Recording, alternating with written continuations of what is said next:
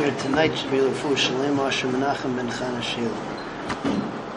Yesterday we started a topic about pouring out water into your chutzner when it's going to run into the Rishus Harabim. We said that if the Rishus is less than 4 amis, so then you can't do it unless you construct a sewage area for it to go into an uka, which will be either in the Rishus HaYachid or the Makom Patur, or a Makom Patur, or if you have some kind of a pipe, otherwise it's aser. So here you have a situation where there's a chutzner. On top of the chutzner, so there are two, let's say, porches, one facing the other on either side of the chutzner, and both of them chuck their water or run their water into the chutzner. So the chutzner is too small; they're not allowed to do that. What happens is that one of them makes a sewer on his side, an uka on his side, the other does not. So the halacha in such a case is that only the one who has the uka on his side is allowed to pour the water out into the chutzner. The other one, we don't allow to do so. Why? Because we're afraid that since the uka is on the wrong side of the chutzner, so he's going to go and he's going to bring his water into the chutzner, which he wouldn't be allowed to do without an eruv, and he's going to pour it down the drainage pipe to get it out. Of course, if there is an eruv, so then it's mutter for both of them to pour their water into the chutzner because there's no chashash. So let's see Yud Aleph. Shtei diyutais zu k'neged zu.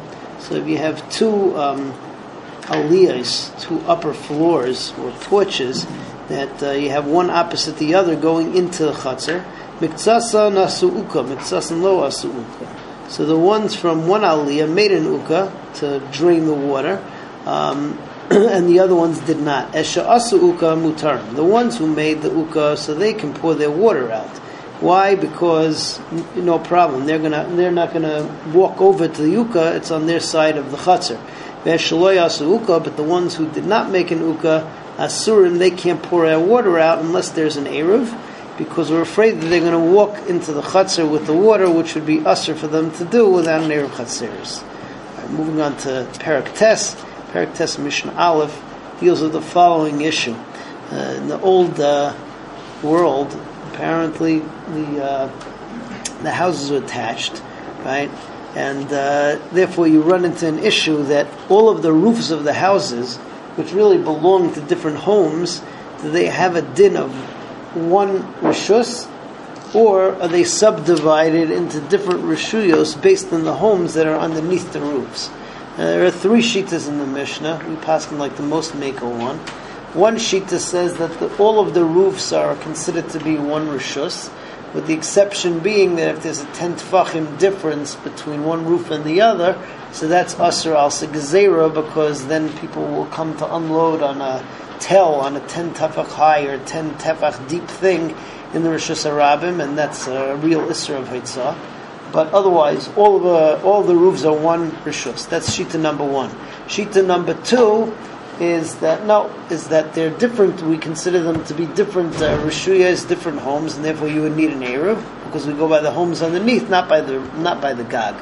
The third shita, which is the most liberal, and that's the way that we paskin, is that not only are all the gagais considered to be one rishus, but all the gagais and all the chatzeres and all of the backyards, which are called karpifais, unless they're too big, and we saw karpif has a din of a karmelis, so it's too big, but all the karpifais are considered to be one rishus, which basically means that every additional property outside of the house is all considered to be one rishus, one chutzner, and you don't need eruv chatzeres for every single one.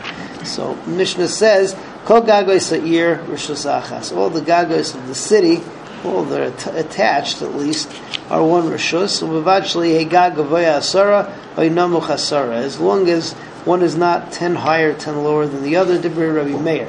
That's the first shita.